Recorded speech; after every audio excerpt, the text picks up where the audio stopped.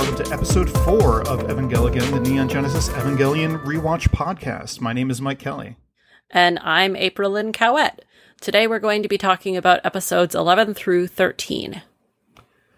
Just a quick disclaimer before we start. You may hear some thunder on the background recording. I'm currently in the middle of a massive thunderstorm and have gotten a flash flood warning. But I'm not in a flood zone, so I'll still be able to podcast. So, well, Mike, you're not in your soundproof recording booth? God, if only I had a soundproof recording booth. You may have also heard my cat on previous recordings. She's fed in full, so she at least won't be making any noise. Yeah, we'll see about that. I'll believe it when I see it. Yeah, me too, actually.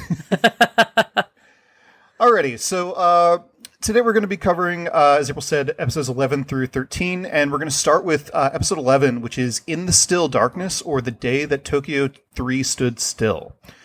This is kind of another one of these Monster of the Week kind of episodes that we've seen, but continuing the action arc. But one thing that I wanted to talk about a little bit that we are seeing over the rest of these episodes as well is that we are seeing a lot of evolution in these angels. We are seeing we're seeing a lot of them trying to adapt and change their tactics up on how they're attacking Nerve and how they're attacking humanity. And like this angel actually takes a different tactic altogether at the beginning. She, I guess she, they're not gendered, I guess. But it cuts the power. And so much so that like Gendo is saying that like, he initially thinks it's a human saboteur because Gendo is kind of paranoid and playing all sides, but these angels are attempting to adapt, and it kind of draws like another stark comparison with humanity. They are both adapting, and again, humanity has to adapt in a certain way, especially in the end here when the kids actually make up their own tactics because they can't get in touch with Control to actually take out this angel. This is one of those things that I think has become kind of a major theme in Evangelion, and this about we'll see this in the later episodes as well, but like the evolution of humanity and the angels, not just in the different forms they take, but in the different like approaches to attacking that they take. What did you think of this angel, I guess? Well, first of all, it was freaking creepy. Yeah, giant spider. Well, 6 legs. Yeah, I don't remember how many legs it had, but basically a giant daddy long legs and with very occult-looking eyes. Yeah. I actually looked up those eyes because I swear I had seen them before. They are actually... The image of an open eye is kind of It's an Illuminati traditional symbol, right? Well, it's a lot of things is the thing. So it's actually also in the Zohar, which is the Jewish Kabbalah. Oh, okay. It's also used in like evil eye charms. Right. That, like I think damn near every culture across the world has. Again, also that's a little bit of incidental imagery. I'm not quite sure. I don't think that was meant to be symbolic of anything other than it, drawing some, just borrowing from that idea of mysticism to make it seem more alien. Yeah. And I think that that's something, I mean, we've definitely seen some angels that look more alien than others. For instance, the mirrored, Octo, I don't remember the name, the 8-sided prism. The floating thing. The one that drills into the geosphere. Geofront. Oh, yeah, the geofront, yeah. He had it. Again, I'm gendering these. I shouldn't be gendering these. That thing had a name. They all had names, apparently, but we haven't gotten there yet. Oh, yeah, fair. But these 3 in particular were all very alien. None of them were bipedal. None of them looked like sea creatures or under any sort of underground creatures. They were completely outside of human experience. I mean, this one was a spider-like. So of the 3, it's definitely the most closest resembling a human, a earth creature. Yeah. But those eyes made it, okay, this is not just a spider. Yeah, this is otherworldly in a way. But yeah, and even, I mean, for me, these 3 episodes kind of blend together as one, so I might end up commenting on some things that happened in a different episode. But yeah, that's fair. At one point in one of them, the characters in the show even start commenting on how the angels are evolving before their eyes. Yeah. And adapting, and that's one of the characteristics of life. I mean, but evolution also has to do with what are they evolving towards? Like, what is the goal of this evolution? And I'm not quite sure what the angels are like. So, I mean, obviously there's no such thing as natural selection here going on. Right. Because, there's only about a dozen of these angels that we've seen so far. But it is, they seem to be trying to be more effective in what they're doing. And I'm trying to think, I tried to think of what that could be. And the only thing that really came to mind is I think they just want to become scarier. Like they want to instill fear in the humans. I mean, a giant spider would strike fear in a lot of humans, including myself, if I saw it walking down the street. The second one is like literally an orbital bombardment. And the third one is damn near invisible. Right. And it's vaguely like, I don't think it's consciously pulling from this, but like I had whiffs of like Lovecraftian or cosmic horror coming from these things. And I was just wondering if like, is that their goal? Is that their goal to actually get attack humans or get into Nerve as like, the attacking humans seems almost secondary to their goal of getting into Nerve and getting into the Geofront. Yeah. I mean, up until this point, and even now, we don't have any indication that the angels are even sentient. Yeah. That they have consciousness. They almost seem in their tactics more viral than anything. I don't know if they have I guess the idea of them trying to be scary.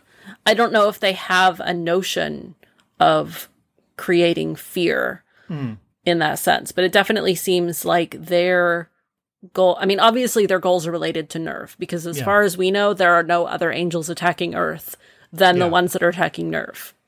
True. So what is it about Nerve that they're trying to get at? Is it someone? Is it something? Spoiler alert, I think it's Adam. Yeah.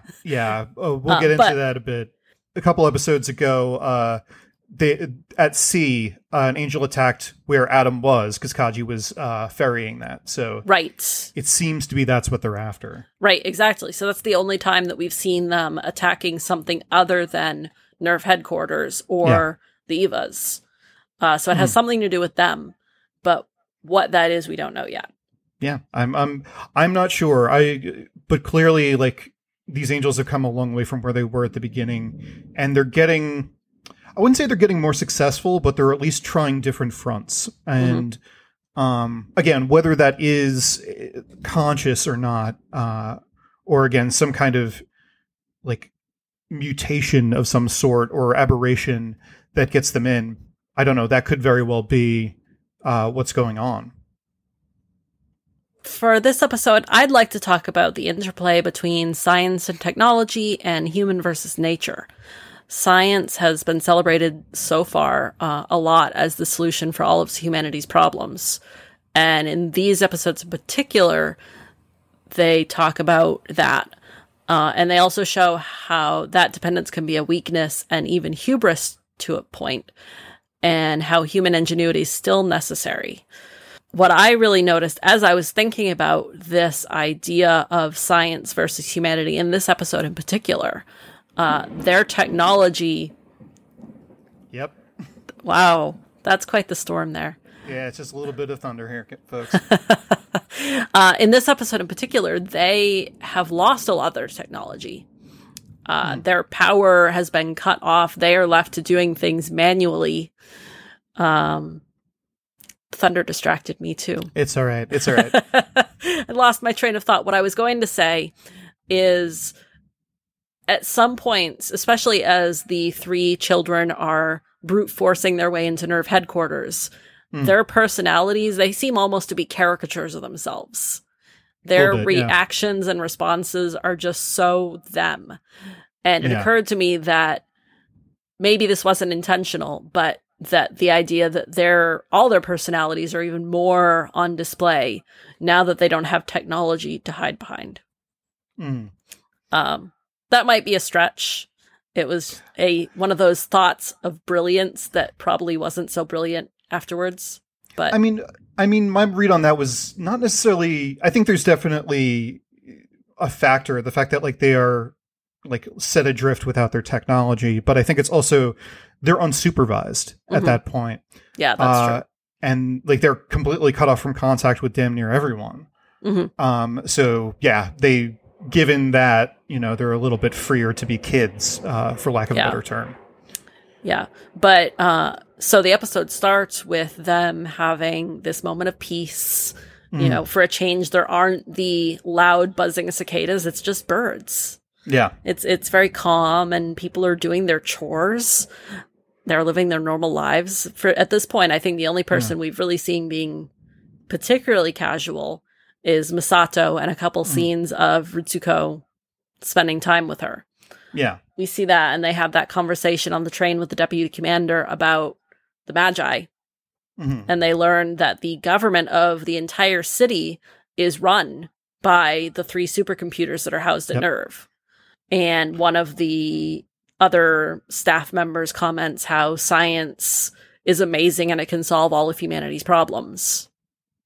Yeah. And that's kind of the overview of these 3 episodes here, is this idea that science and technology are saviors in a way. They're something that NERV certainly worships as an organization.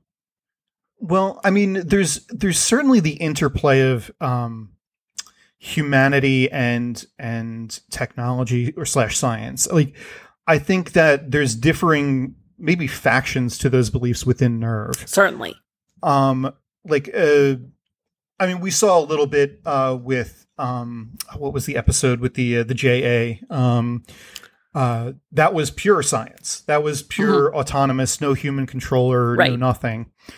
And it took a human to go and theoretically shut it down, even though it was actually Gendo. The Evangelions are this weird fusion of science and humanity in a weird way, because they are technology, but they require humanity to function. And they're organic too, to some extent. We're not quite sure what. Yeah, and spoiler alert, as we're going to find out in a few episodes, they actually have the technology that they run on is based on human personality. Yeah. Yeah, there's definitely... Well, it's definitely alluded to. I don't know if we know it yet, but I think it's a safe assumption. So they talk about in the 3rd episode in this batch, as they're talking about the Magi computers, and that Ritsuko's mother is embedded in the 3 computers, or her personality is anyways. They say that that same technology is used in the EVAs. So they explicitly said it. They say that they don't explicitly draw the connection that means that there's human personality embedded in the EVAs, and start to question what that is. But they do specifically say that the same technology that runs the Magi computers, in fact, the Magi are the kind of, not quite prototype, but they're the test of that technology, is then the technology that went on to create the EVAs. And that's a good parallel with the Angels as well, because if the Evangelion programming, for lack of a better term, is based on human personality and whatnot, and we don't necessarily even know if the Angels are sentient at this point. Right. Like, that also sets up that dichotomy that, like, again, this is humanity against an otherworldly, implacable foe, like a law of nature, like science. But at the same time, we do know that the Angels are also a combination of technology and organic matter. Yeah. They're a fusion. They're kind of the synthesis of both of those things. Yeah, and we're going to get a little bit more in some later episodes about, the nature of the Evangelions and what their actual nature is. But again, it's tough to get a clear read on what they're trying to say, though. I mean, is it like clearly the subordinate folks at NERV are like, yeah, science is going to save us, blah, blah, blah, blah, blah. The humanity aspect of it is something that's championed by someone like a Misato, who, like, again, I don't think they're trying to say anything definitively that one is better than the other. One has different or clear advantages over the other. But I think it is like, you know, this is what we want to play with. This is what we want to think about. Yeah, I actually, this was a really rich episode for me. Just watching the way that the three children interacted with one another. There were a lot of great little character bits. Like when there's a shot at one point of the kids walking, and I just noticed this. Asuka's wearing flats and Rei is wearing sneakers. Like, Rei is ready for action at any moment, whereas Asuka is a little bit more concerned with her image, I guess. Oh, and we're going to talk about the contrast between Rei and Asuka. When they finally figure out, okay, we're not getting into NERV through any of these automatic entry points. And Shinji says, what do we do? And Rei, without even hesitating, pulls out her emergency manual, at which point Asuka remembers, oh, I have an emergency manual, starts looking for it, can't find it. Yeah. Rei comes up with a plan of action, and Asuka immediately takes charge and says, well, I'm the best leader. Yeah. Even though Rei is the one in this entire scene that has any clue what they should be doing. Yeah. I mean, again, it is one of those things of Asuka wants to appear powerful. Rei doesn't care about appearing powerful. She just wants to get the job done. Again, those kids on full display, and Shinji in this one is kind of along for the ride, trying to blend into the background as Shinji is wont to do. Yeah. And then, so on that same topic, another interesting moment, I guess, for Asuka, after Rei has said something particularly Rei-like, Asuka says, geez, the first is scary. She's the sort who thinks the ends justify the means. A real holier-than-thou type. And I'm like, well, Lord. That's rich coming from you, Asuka. Again, she's blaming everyone else for what she sees in herself. It's so... And that's why I started thinking, man, it's just like everything that we know about these three characters so far is right there in the open at the moment. There is a little bit of growth, I think, in terms of some of the stuff that's going on. Like the battle at the end where, I mean, Rei immediately volunteers to take the most dangerous job of defense. And then Asuka's like, nope, I'm doing it. There's a certain bit of recognition there that she owes Shinji. Well, it's not even a little bit. She explicitly says, I owe Shinji for saving my life. I'm going to do this. But I do think that was a real growth moment for her to let somebody else take the lead and shine, and for her to sacrifice herself for him. Yeah. When nobody's watching.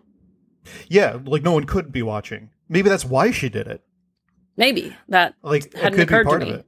Yeah, like, you know, well, no one's going to see it anyway, so let's just do this way or something like that. I don't know. I think it reads better as if it is a growth moment that she's well, specifically because she, you know, in some of the earlier episodes, when it comes down to it for her to go off script, as we've said, she has no idea. And here she, on her own, comes up with the plan that saves everything. Yeah. And it's a good plan. Yeah, it works almost flawlessly. So, yeah, I definitely think this is Asuka's big moment. It's a little bit of an inversion from the last episode where she's down in the volcano and needs help. Now she's getting help, so. There was one other moment that I wanted to bring up that actually kind of feeds back into what we were talking about, the technology and humanity aspect of things. So after the whole thing is done, said and done, the kids are on like a hilltop or something like that, staring up at the stars, and they're kind of talking about, you know, why they fight and all that kind of stuff.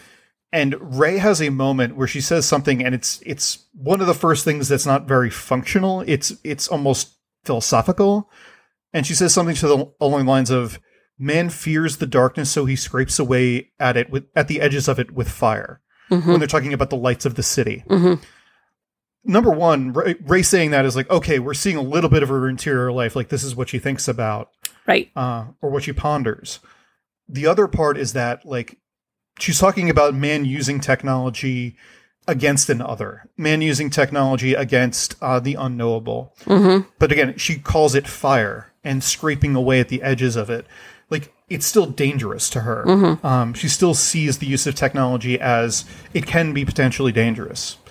And, like, she is literally in an Eva that is, you know, fire scraping away at the edges of darkness, which are the angels, I guess, in her mind, or at least that's how I read it. Mm-hmm. And Ray is starting to. It's not necessarily a surprise that she had that thought, because she clearly has an interior life. She reads and stuff like that, but that she vocalized it, like that she actually confided in Shinji and Asuka about what she's thinking. And it's a little awkward, like, you know, when you say something like that to your friends, like, clearly they're a little, okay. I don't know, I saw it as a little bit of a Ray's moving as opposed to being static now. Mm-hmm. Yeah, I hadn't given that a lot of thought. I definitely had noticed that scene and thought about it in that scope of science versus humanity and technology versus humanity and nature. But I hadn't given much thought to Ray's comment. And I think you're absolutely right. It's definitely out of character for her, as we've seen so far, to have any opinion on that and to share that opinion. Yeah. So that's definitely a prelude to, I think, what's coming next in the next 3 or 4 episodes. But before we get to that, though, is there anything else to say about this episode, or should we move on to episode 12? I think let's move on. All right, so episode 12 is called A Miracle's Worth, or she said, don't make others suffer for your personal hatred, which is a mouthful. That is a long title. Yeah. We're starting to get in these more philosophical type titles. A couple of them coming up will have like clear allusions to specific pieces of work. This I don't know. This sounds like it's referring to something, but I don't think it actually is. Unless you know what it's for. Nope, I have no clue. I didn't even think to look at it. Yeah, I Googled it a little bit, but I just found people talking about the episode, so for whatever that's worth. But yeah, like, so the crux of this episode to me is really the relationship that Misato has with her father. And we've kind of heard a little bit here and there about Misato's father and Second Impact and stuff like that. And the beginning of the episode kind of starts with a flashback to the Second Impact. And this is the first time we've actually been able to see Second Impact. Right. And it is this damn near massive hellscape as something wakes up and spreads its wings, like world-encompassing wings, over the earth. And that's not so much important. I'm sure we're going to learn more about it later. But Misato witnesses it. And more than witnessing it, she was saved from that almost certain destruction at the South Pole by her father, who was on a research mission down there. We learn a lot about how Misato views her father in this, and it kind of helps explain her motivations towards Shinji, towards Gendo, towards a lot of things. The thrust of it is that Misato's father was a man dedicated to his work. A man who was almost obsessive about his work, to the point where his family life suffered and I think his wife left him. I don't think he left his wife because he was surprised by it. I think I remember her saying. And Misato was angry at her father for quite some time because she viewed him as the breakup of the family, like the reason the family broke up. But the thing that kind of is almost kind of the crucible for Misato's life is he defies her expectations and saves her. Mm-hmm. She thought he was just endlessly dedicated to his work and nothing but, and didn't care about his family, but he saves her. He puts her in that little escape thing, I don't know actually what it was, and gets her out. Yeah, he actually had a selfless moment. And this is brought up in the context of like people asking like, oh, why did you join Nerve? Because I think in this episode she's promoted to Major Katsuragi. Yes. And it's a natural kind of point to talk about. So why did you get in and all that kind of stuff? And the prevailing thought, especially by Ritsuka, seems to be like she wants revenge on the angels for killing her father. And that's actually not the case. Like, the case is she joined NERV because she wants to make sense of why he did what he did. And she wants revenge on him, she says it at one point in a flashback. You know, I'm still going to prove myself right, or like prove I could do it better than you did, or something like that. Mm-hmm. It's this very complex web of emotions that Misato has towards men, or I guess not necessarily men, but towards father relationships, and which probably extends to her idea about men. Oh, absolutely. That's mentioned explicitly in a later episode, certainly. Mm-hmm. I mean, it colors every part of her life. I think, like her professional life, her personal life. It's why she is so protective of Shinji. She sees Gendo being the same thing as her father, aloof, distant. Mm-hmm. Although I think the difference there, and I think Misato recognizes this, is that Gendo really lacks compassion, lacks selflessness. That is the extra dagger into Shinji's back. In this episode, at the end of it, Gendo praises Shinji. He's like, "Good work, Shinji." And Shinji's ecstatic. He's like, "My dad, he thinks I did a good job." And Misato has a look on her face that's just like kid, like he doesn't, like, I've been through this before. It's very heartbreaking. And see, I missed that part, her look. Mm. I saw his reaction, which I wouldn't even say was ecstatic. I would say it was just baffled, because it's not something that he's used to. And it takes him a while to process. Wait a minute, my father, I mean, he seems pleased, but he's also just confused. Yeah. When I say ecstatic, I mean ecstatic for Shinji, and that he actually has a visible reaction. But yes. Okay, that's fair. Yeah, I mean, Shinji so, like, needs that, you know, by the end of the episode, he's actually, like, he's internalized it. He's like, I pilot the Evangelion to hear my father praise me. And I'm like, mm-hmm. Man, you're relying too much on someone who does not care about you. It is an abusive relationship, and it is one that is continuing. Mm-hmm. Yeah, definitely. One thing in Asuka's favor here is that she recognizes it and says, like, really? That's why you pilot the Evangelion?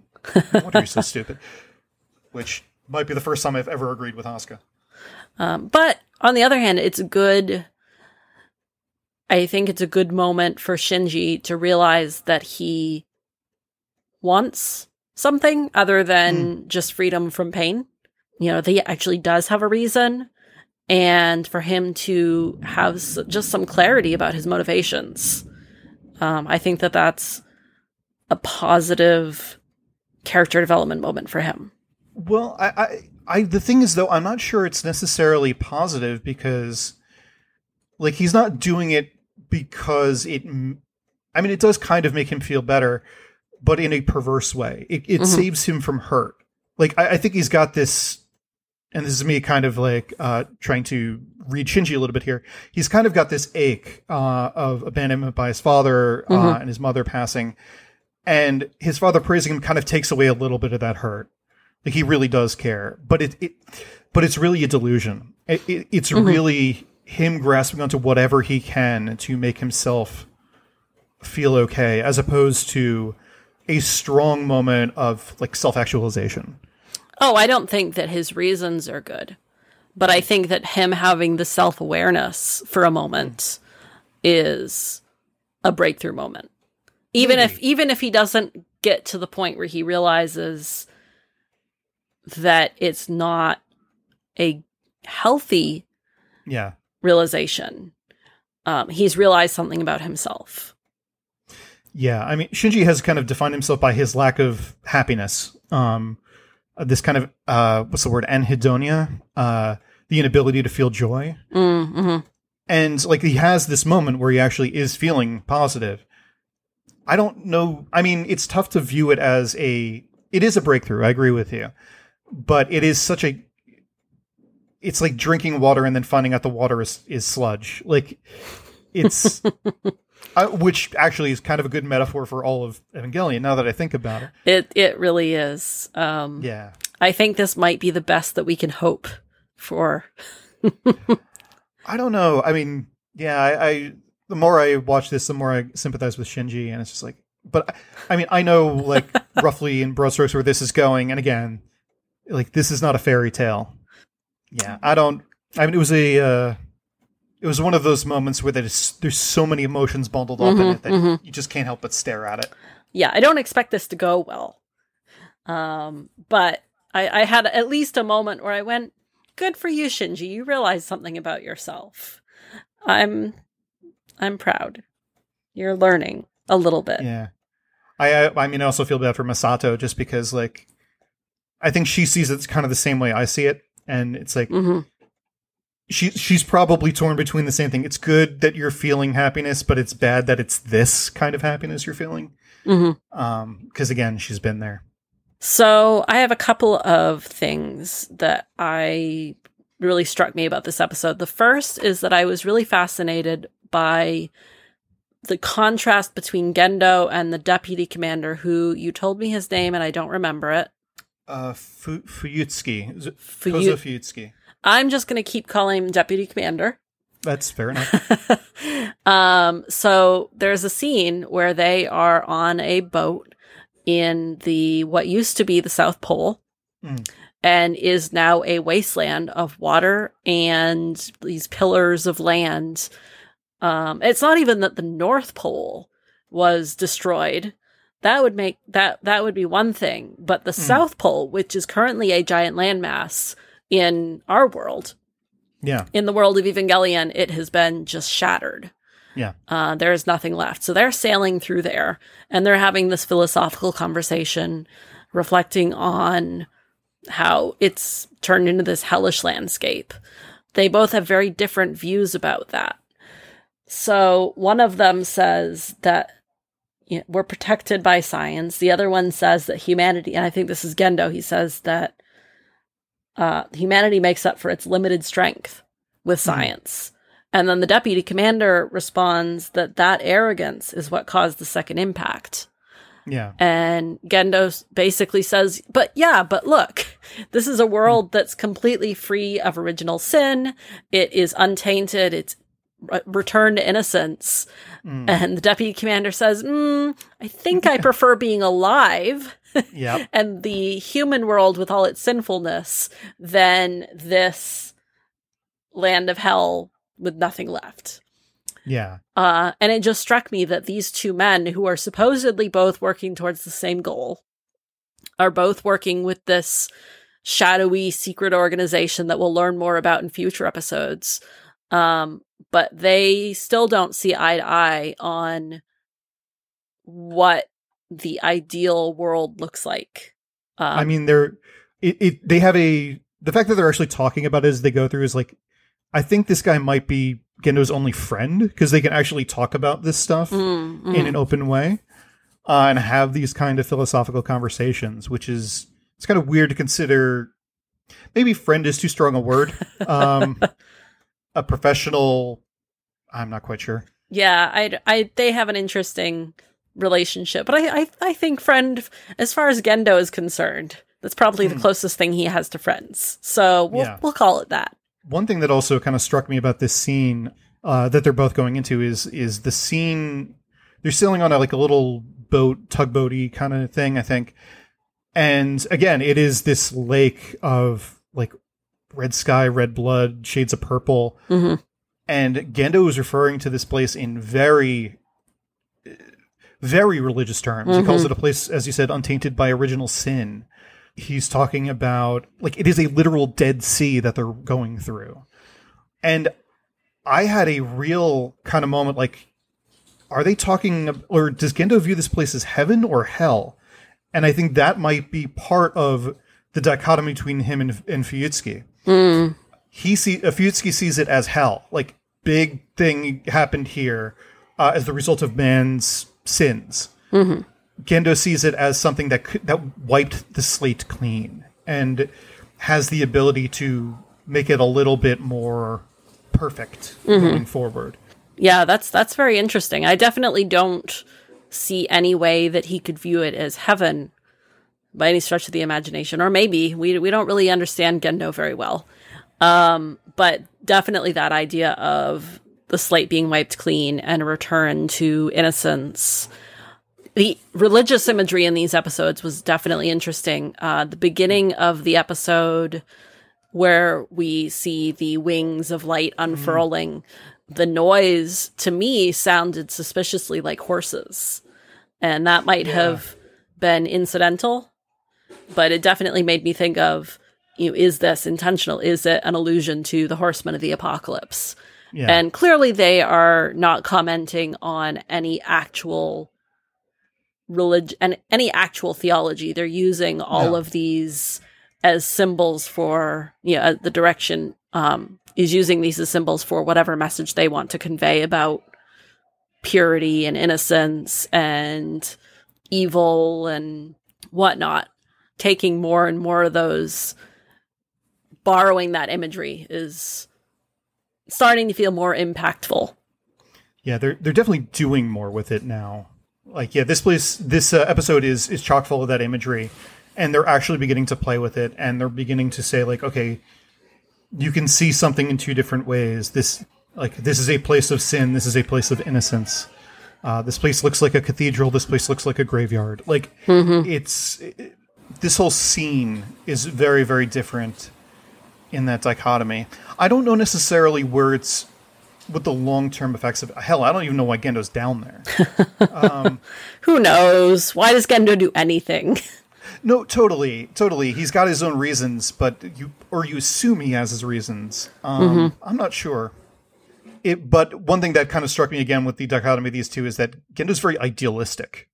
Gendo is very like, he sees what he wants to create and is going to create it, whereas Kozo is more like, this is the world we have. Let's do what we can with it kind of mentality. So there were a couple of other things that I wanted to talk about with this episode. One was this idea of who cares about who. And what I mean about that is, so this is, I believe, the episode. So I believe this is the episode where they are having the promotion celebratory party for Misato, correct? Yep, that's the one. So Shinji's two classmates recognize that Misato has gotten promoted before he does, before Asuka knows. And they accuse the children of not caring about other people. Basically, tell them, you are so wrapped up in yourselves. Why don't you try to notice other people for a change? And I think that really plays out in an interesting way through the rest of the episode. This idea of, are they noticing? Who is noticing each other? Who is getting angry at who? By the end of the episode, we see that Shinji is trying really hard to help Misato with their operation. Asuka accuses him of being a little bit too over the top when he gets excited at the prospect of a steak dinner in response for saving the world. Or at least saving Nerve headquarters. And he says, well, what's wrong with it? If it helps her do her operation better. Clearly he doesn't care that much about a steak dinner. Both the kids are kind of meh about it once she walks away. He says that so that she'll feel better about herself. Yeah. By the end of the episode, we see that not only is Shinji starting to consider other people more, but so is Asuka. She is the one who organizes a trip for them to all go out for ramen instead. Not only because she is concerned about Misato's pocketbook and bank account, but she also wants Rei to be there. And the only way they'll get Rei there is if they go someplace that doesn't have meat. And actually, it's an interesting parallel because Rei wasn't at the first party. Right. Yeah, and so the fact that they get Rei to go out with them too, that just shows a great deal of, I'm afraid to say compassion because I'm not sure Asuka is quite capable of empathizing, but maybe she is. Maybe this is a big moment for her again, where she's realizing it's not just about me and what I want. If I want other people involved, I need to give a little. Yeah, I mean, I think all of that is right, more or less. Like, I think that, like, the kids are a little bit in their own heads. I think understandably to some degree, absolutely. like, there's a lot of weight on their shoulders, but the fact that they are reaching out to Misato and like showing a kind of respect and a kind of conscientiousness to her is good to see, that they're a little beside themselves. The thing that kind of like sticks in my mind is the one that notices that Misato has been promoted is actually Kensuke. Mm-hmm. And he only notices because he sees the insignia on her collar, right? And because he's a military otaku. Misato just kind of waves it off. Mm-hmm. Like, it's not a big deal for her. It seems like she's almost not ashamed of it, but it's not a big deal. She doesn't want to be seen any differently because of it. Right. That's why, like, all these other things that happen along the way is like of the kids, like, reaching out to her and all that kind of stuff. It's like, okay, sure. It's this weird little pantomime, though, that she doesn't necessarily... She already knows what she needs to do in this mission. This crazy-looking angel is about to bombard Nerve headquarters, and she's made the call. I don't know. It seems that she doesn't need it, or she doesn't... I think she appreciates it, but I don't necessarily think that it was something she needed. Oh, and I think no. the kids are reading the situation like kids, and I think they are... I guess doing their best. I don't know the right way to put it. Yeah, I mean, I absolutely don't think any of them realize that she doesn't care about this. Just even the fact that they're having a celebration for her when she hasn't made a big deal about it at all, didn't even tell anybody that she'd been promoted, shows that they're not quite on the same level about that. Yeah, I just thought that was interesting that they get accused of not caring about anyone else and then clearly take steps. I mean, there was also the thing, it's like, well, of course they didn't notice. Misato didn't tell her, and they don't recognize military insignia as Kensuke. Yeah. But maybe they should. I mean, they are working for a top secret military organization. Yeah. There is rank. That's a valid point. The other thing that I wanted to comment on is this concept of making miracles happen. Yeah. So that kind of ties back into this religious imagery and this idea of faith versus certainty. When Misato is, just to set it up, Misato is talking about this plan, this crazy plan that she has that has a 0.000001% chance of actually working. She and Ritsuko are cleaning up in the bathroom, as women do. There are a lot of scenes of the two of them washing their hands in the bathroom and talking together, which is interesting. But, and Ritsuko says, are you really going to go through with this? Misato says, I have to. It's my job. And Ritsuko calls her on it. She says, is this really about your job? I think this is about your personal vendetta against the angels. Yeah. You might say, don't make others suffer for your personal hatred. Exactly. And Misato, in the course of that conversation, says, you need to, the only miracles that happen are the ones that you make happen. Or she might say that to the children later on, come to think of it. Because then when they're there in the command center, the things seem to be getting dicier and dicier. And they ask, so this plan that you have where you're putting the Evas, what is this based on? She says, intuition. And everyone just looks at her. And Asuka says, our miracle is slipping further and further away. And Shinji says, she plays the lottery, but she hasn't won yet. But this whole idea that Misato has said that she's putting her faith, she's gambling on the Evas. Yeah. And by extension, the children to save everything. But she's also saying, if we want to, we have to make it happen. Which is interesting for a woman who wears a cross around her neck. Yeah. Well, I think the cross is more of a keepsake. I think so too. Her father gave to, but yeah, I mean the idea of like this very long shot chance, and that you're going on instinct, you're going on gut. I mean, again, it's a I mean, there was science involved, certainly, because the Magi had done calculations. Yes, the Magi has done given that very low calculations. percent- Yeah, the chance of it actually working out was basically zero. Yeah, basically zero. She's like, well, we're going to make this happen. There's two things about that are kind of interesting. And it's like, number one is that it's hope. Like, in a very bizarre kind of way, she's betting on hope. Like, I don't know if she necessarily thinks it's going to work, but it is very human to hope, and is very human to, the slimmest of threads you will hold on to and try to make it work. Just muscle through it as best you can.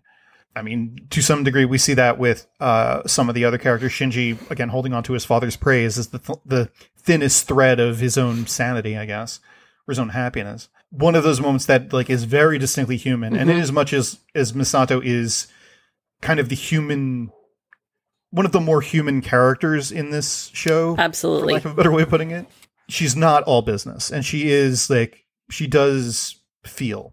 The other thing that I found kind of interesting is that you talk about that, they're pinning all these hopes on the kids, on the Evas. That's NERV. Misato is certainly, but Gendo is betting all his hopes for whatever plan he wants to accomplish on NERV and on the Evangelions. More than he said multiple times, the Evangelions are the key to the whole thing.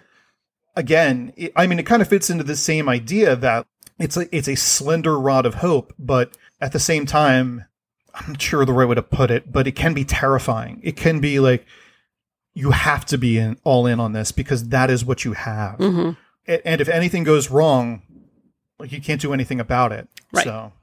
Yeah. And in the circumstances, what else were they going to do exactly? They could have abandoned, evacuated as Magi recommended, but then what?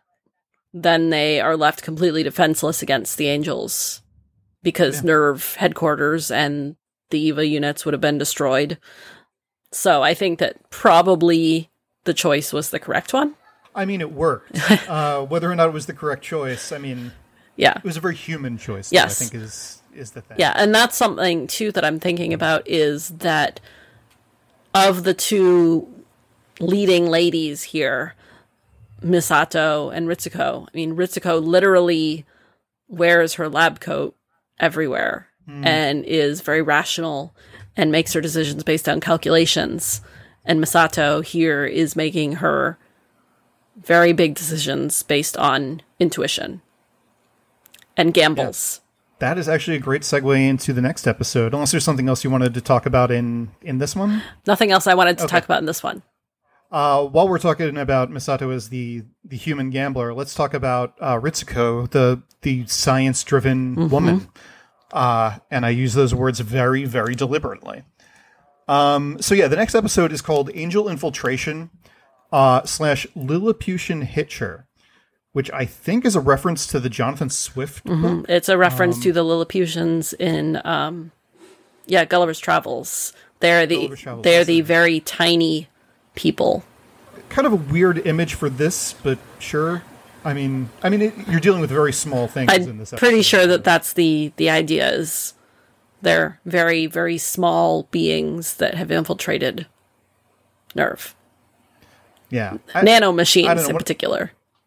I think of gnomes. I don't necessarily think of almost bacteria is what this is. Yeah, for sure. I don't think regardless. Gulliver's Travels involves nanomachines, but so this is this is kind of the first Ritsuko centric episode that we've had in a very long time, where we see a lot about her. She doesn't really talk about herself, and she kind of says that straight out. I don't talk much about myself. I'm not interesting. But we see pretty clearly in this her motivations. Whereas the last episode was why more or less Misato joined NERV. This is more or less what Ritsuko does, why she joined NERV. And the reason for that is her mother. This deals with the Magi supercomputers, which are 3 interlinked networked computers, Caspar, Balthazar, and Melchior, named after the 3 Magi from the Bible. Ritsuko, the first scene of this is Ritsuko washing her face and saying, "I'm growing older," while she is immortal or something along those lines.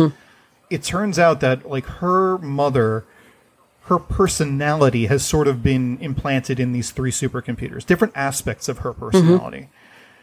Ritsuko is kind of, she feels very differently about this depending on what aspect of her mother she's talking about. And the way it's broken up is that the pieces are her mother as a scientist, her mother as a mother, and her mother as a woman, which three, I guess, big kind of modes of being for, or three ways that Ritsuko's mother kind of identified herself. Ritsuko, like, has to face this again. Like, the angel infiltrates the computers, and she has to physically go into the computers, crawl into almost this pseudo-wombish thing, like this biological computer, or computer with biological parts, I should say. Basically directly interface with her mother again, and directly face how she feels about her mother again. Ritsuko is, like, the scientific one. Again, as you said, she's kind of ruthlessly pragmatic. Like, she says in a small little monologue at the end that, like, she always admired her mother as a scientist. Like, the biggest shoes she had to fill and the biggest place that she felt that she could compete with her mom was in pure science. I don't remember precisely what she says about her mother, the aspect of the mother part. I think she says that since she's never had a chance to be a mother, she can't really comment on that. Yeah, she passes it over very quickly, which, I mean, we can talk about that. But the key is that she refers to Caspar, which is her mother as a woman. This is the computer that, as the infection is going in all the way, that's the last one to give in, and the last one to hold out and enact the counter code, or there's a lot of weird technobabble going on there. Yeah, it's a little inscrutable. A little bit. But Ritsuko says, almost with like venom in her voice, that, like, that aspect, her mother as a woman, is the one that held on to the bitter end, even in life. She sounds angry. No, maybe angry is not the right word. She feels very strongly that her mother as a woman was unnecessary, maybe? I'm trying to think of the right way to phrase it. I don't know. Well, continue what you're thinking. I have a slightly different read on that. I mean, I know some things about Ritsuko that are coming up about her past and all that kind of stuff. So there's like actual events that happened that Ritsuko would be angry at her mother about. Ritsuko is not as feminine or as outwardly feminine as some other characters on this. Misato is, she wears heels now, that kind of thing. But again, Ritsuko has kind of given herself over to the job of being a scientist, fully and completely. I think she kind of views that as sentimentality. She views it as a kind of distraction from, like, what a real purpose is, which is to be a scientist, which is not a healthy way to look at things. Like, I mean, like, we are more than one thing in all of ourselves. And this is Ritsuko showing that, like, she has a certain kind of black and white thinking, or a certain kind of tunnel vision, when it comes to how she views herself. And that just so happens to be her quote unquote womanhood. I'm kind of loath to talk about it in depth because, like, I can't really speak to the experience of being a woman, but, like, but I'm interested in it only in as much as that she is denying a part of herself. Like, she is denying that, like, these are things that that belong to her. And you can even make the case for the mother aspect. Like, she has overseen this operation for quite some time. Like, she has a mentee in the beginning of this episode who is not a child, but someone that she has like a kind of guardianship over and has taught, passed on her knowledge to. She seems to really just be walling that off. I don't know. I think she is the worse for it. I mean, you said you had a different read on that? Yeah, well, I definitely think I think you've thought about this a lot more than I did. Fair. Analyzed it more, I should say. She definitely was, I don't think she was angry at the end when she said that. I definitely remember her saying that she did not she was angry at that part of her mother. That her mother as a woman was the part that she couldn't stand. And then when she comments on how it figures that that's the part that would hold on to the bitter end. I vaguely remember she says that almost with a smile. Not quite, but with a little bit of a chuckle. Like, yeah, that would figure. But it's touching to me that when they do open up Caspar and she crawls inside and her mother's notes are there, she is genuinely grateful to her mother. Yeah, absolutely. For having left all those notes. There's no sense that she is begrudging her anything as she starts the work that they need to do to save themselves. But that's the aspect of her mother that's a scientist. She left behind, like, cheat codes, more or less. Yes, that's true. So maybe that's all that is? I didn't really come to any conclusions about how she felt about her mother or why she felt the way she does about her mother as a woman. Mm. I felt like we don't have enough evidence about who her mother was, and we haven't seen enough of Ritsuko's inner life to know what she thinks of womanhood. You know, the glimpses we've got of her as a woman have been fierce and powerful. Mm. You know, her and Misato standing up against the men on the council of that rival organization. Yep. That was not just her as a scientist. That was her standing firm as an independent, strong woman who can hold her own. Mm. We've seen her flirting with Kaji. Playfully. Yeah. You know, I don't think that there was any malice in that or any ulterior motives. Yeah. But, you know, clearly she's not above such things. It's later episodes where she hangs out with Misato and Kaji, so I guess I can't talk about that yet. Yeah, not yet. I mean, she certainly got humanity. I'm not trying to imply that, like, she's robotic. But... No, but I do think that there's more to her than we've seen thus far in terms of her attitudes towards womanhood. I didn't feel like I was at the point to make any judgments on what she thinks about that or why her mother would play into that. So I was a little confused. Yeah, I guess. I mean, I think, this raises more questions than it answers, this episode about Ritsuko. And it certainly is foreshadowing some stuff, but it definitely shows the vulnerability that she has. Again, just the fact that Ritsuko has a vulnerability is noteworthy enough because she seems very much the on top of everything kind of scientist, which humanizing the scientist a little bit. Yeah, and the fact that she talks about this, that it's not done in some sort of, you know, flashback or monologue, but that she's actually talking about it with Misato, is a rare moment of openness for her. And that's one of the things that I've liked about these episodes has been just the amount of vulnerability that the characters have shown. There's been a lot of actual physical nakedness too. Yeah. And I think that goes hand in hand, this idea of vulnerability. One of these episodes, I believe, is the one where they're doing the dummy plug test? That's this episode.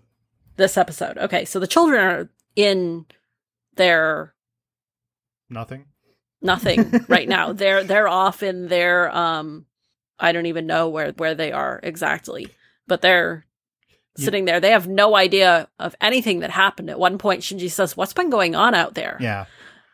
They were ejected and they end up in a lake.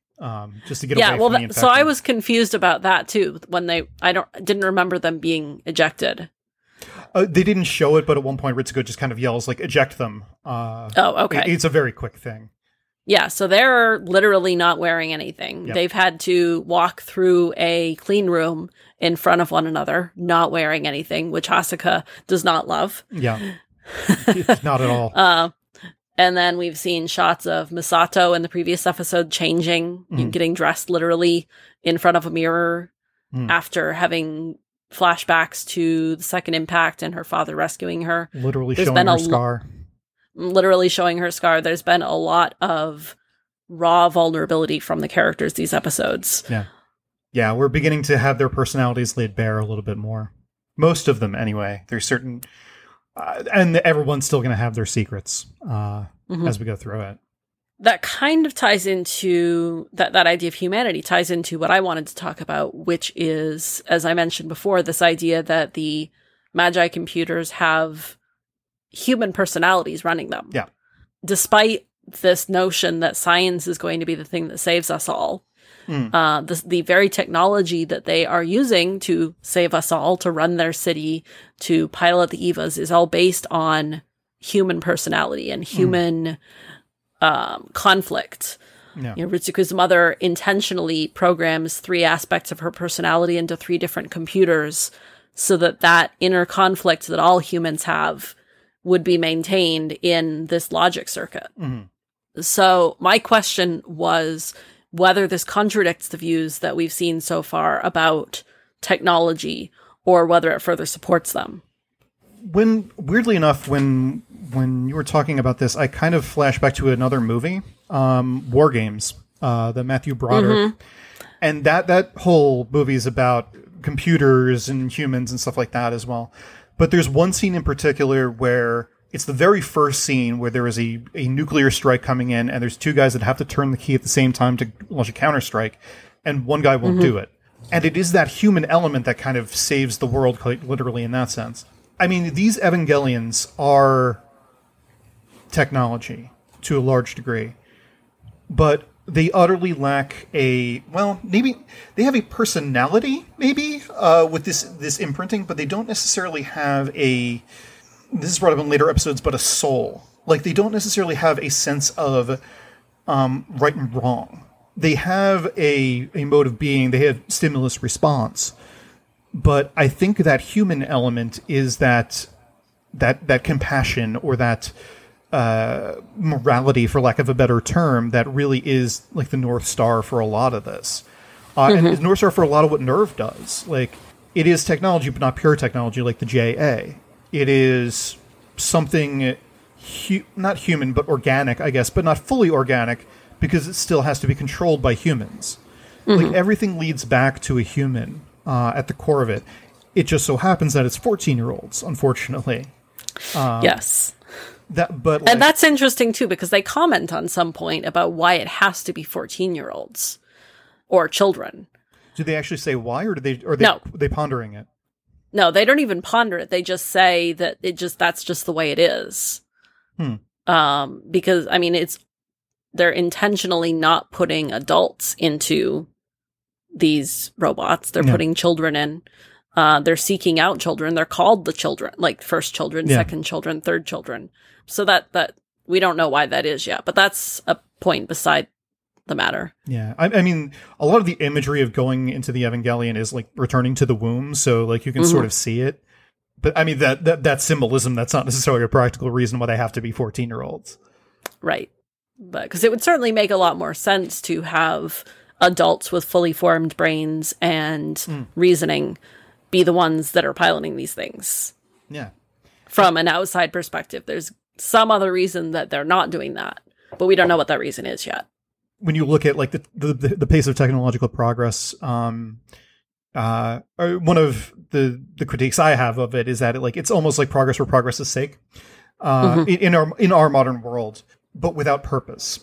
And NERV and the Evangelions are progression with purpose, and they're progression with the human literally at the center of what they're doing. Whether or not they live up to it, that's a whole other thing. But I think that the fact that is part of their design ethos, for lack of a better term, it makes this more centered. Like, it makes this more than just a robot show. Right. At least in my estimation. Right. And you made a good point earlier about the JA, the EVA competitor that was pure technology. Yeah. And how that failed spectacularly. Now, whether or not it would have failed spectacularly without Gendo's interference, metaphor is a bit muddled, but yes, is unclear. But there certainly are saying something about the need for humanity to be involved in the technology.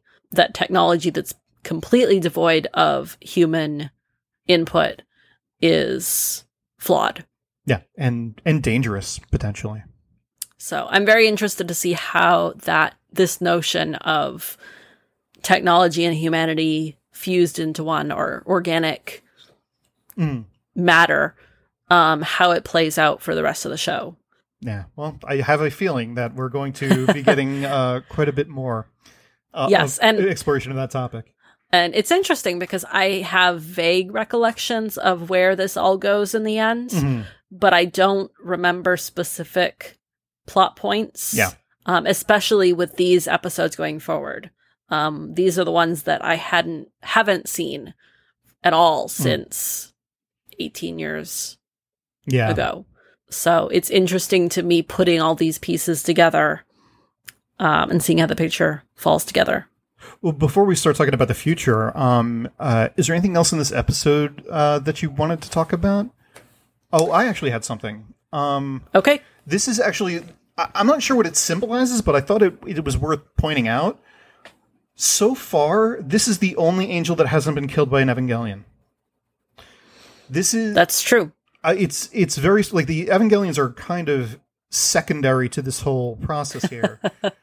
And actually, this is funny because when Gendo says we're launching the Evas now, like, how are we going to fight the angel without the Evas? Yeah. Like, what do you think you're going to do with the Eva against nano machines that are hacking into your computer? Yeah, exactly. You can't fight that. They're useless. You can't shoot bacteria. Right. Yeah, I mean, like, to be fair, like, there's ways you can kind of go around it, like the machine / organic personality stuff did defeat it. Caspar, Ritsuko's mom, did defeat it. So there's some logic there, but it was really kind of more or less this angel was defeated by Ritsuko. I'm inclined to just kind of write it off because, like, they just did it because this was a good story. I don't know what that symbolizes. Like, are the Evas not really needed? I don't think they're trying to say that. I think they are showing the danger of the angels and the evolution of the angels a little bit more. Yeah, maybe. I think that it ties nicely into the episode that we're going to be starting with next week. Yeah. So stay tuned. Well, that's going to bring us to the end of these 3 episodes. So what did you think of these episodes, kind of broadly? And did a moment stick out for you? So I really loved them. I liked that we're kind of beyond the initial character building arc, which I enjoyed, but that now we're looking a little bit more deeply at the technology and the science. I definitely enjoyed just the 3 angels that were in these episodes were some of my favorites out of all the ones we've seen so far. I think that that first one, the spider thing. Yeah. That was something else. Creepy ass motherfucker.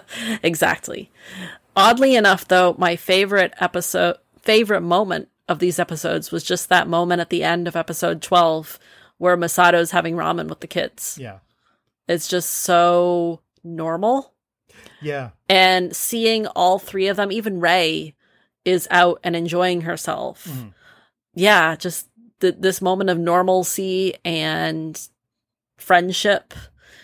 For all that the show is really cool and has some really cool philosophical content, I really just have gotten attached to the characters and I want them happy. So seeing them having moments of happiness when I know that it probably won't last makes me happy.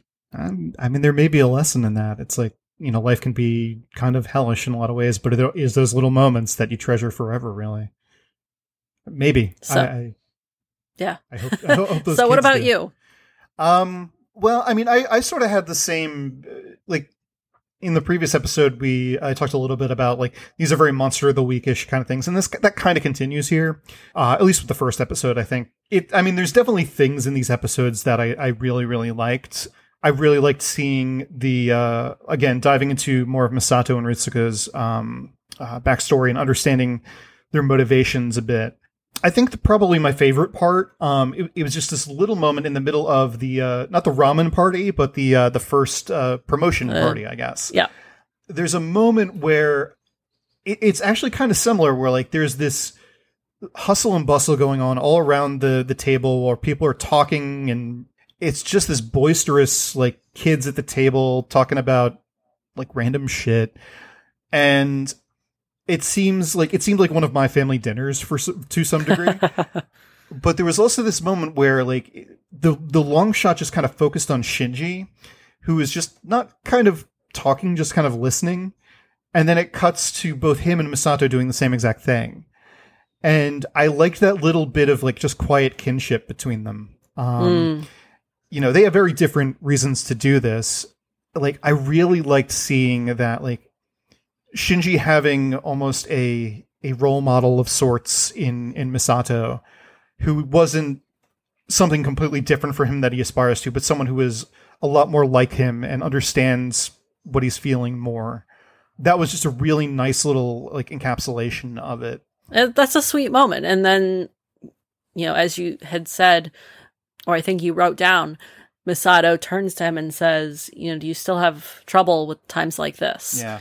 And it's this, of all the things that she could have been focusing on in that moment, she's paying attention to Shinji and what he's going through. Yeah. And it's really sweet. It very much is. Like, he's got a caretaker, and like he really needed one.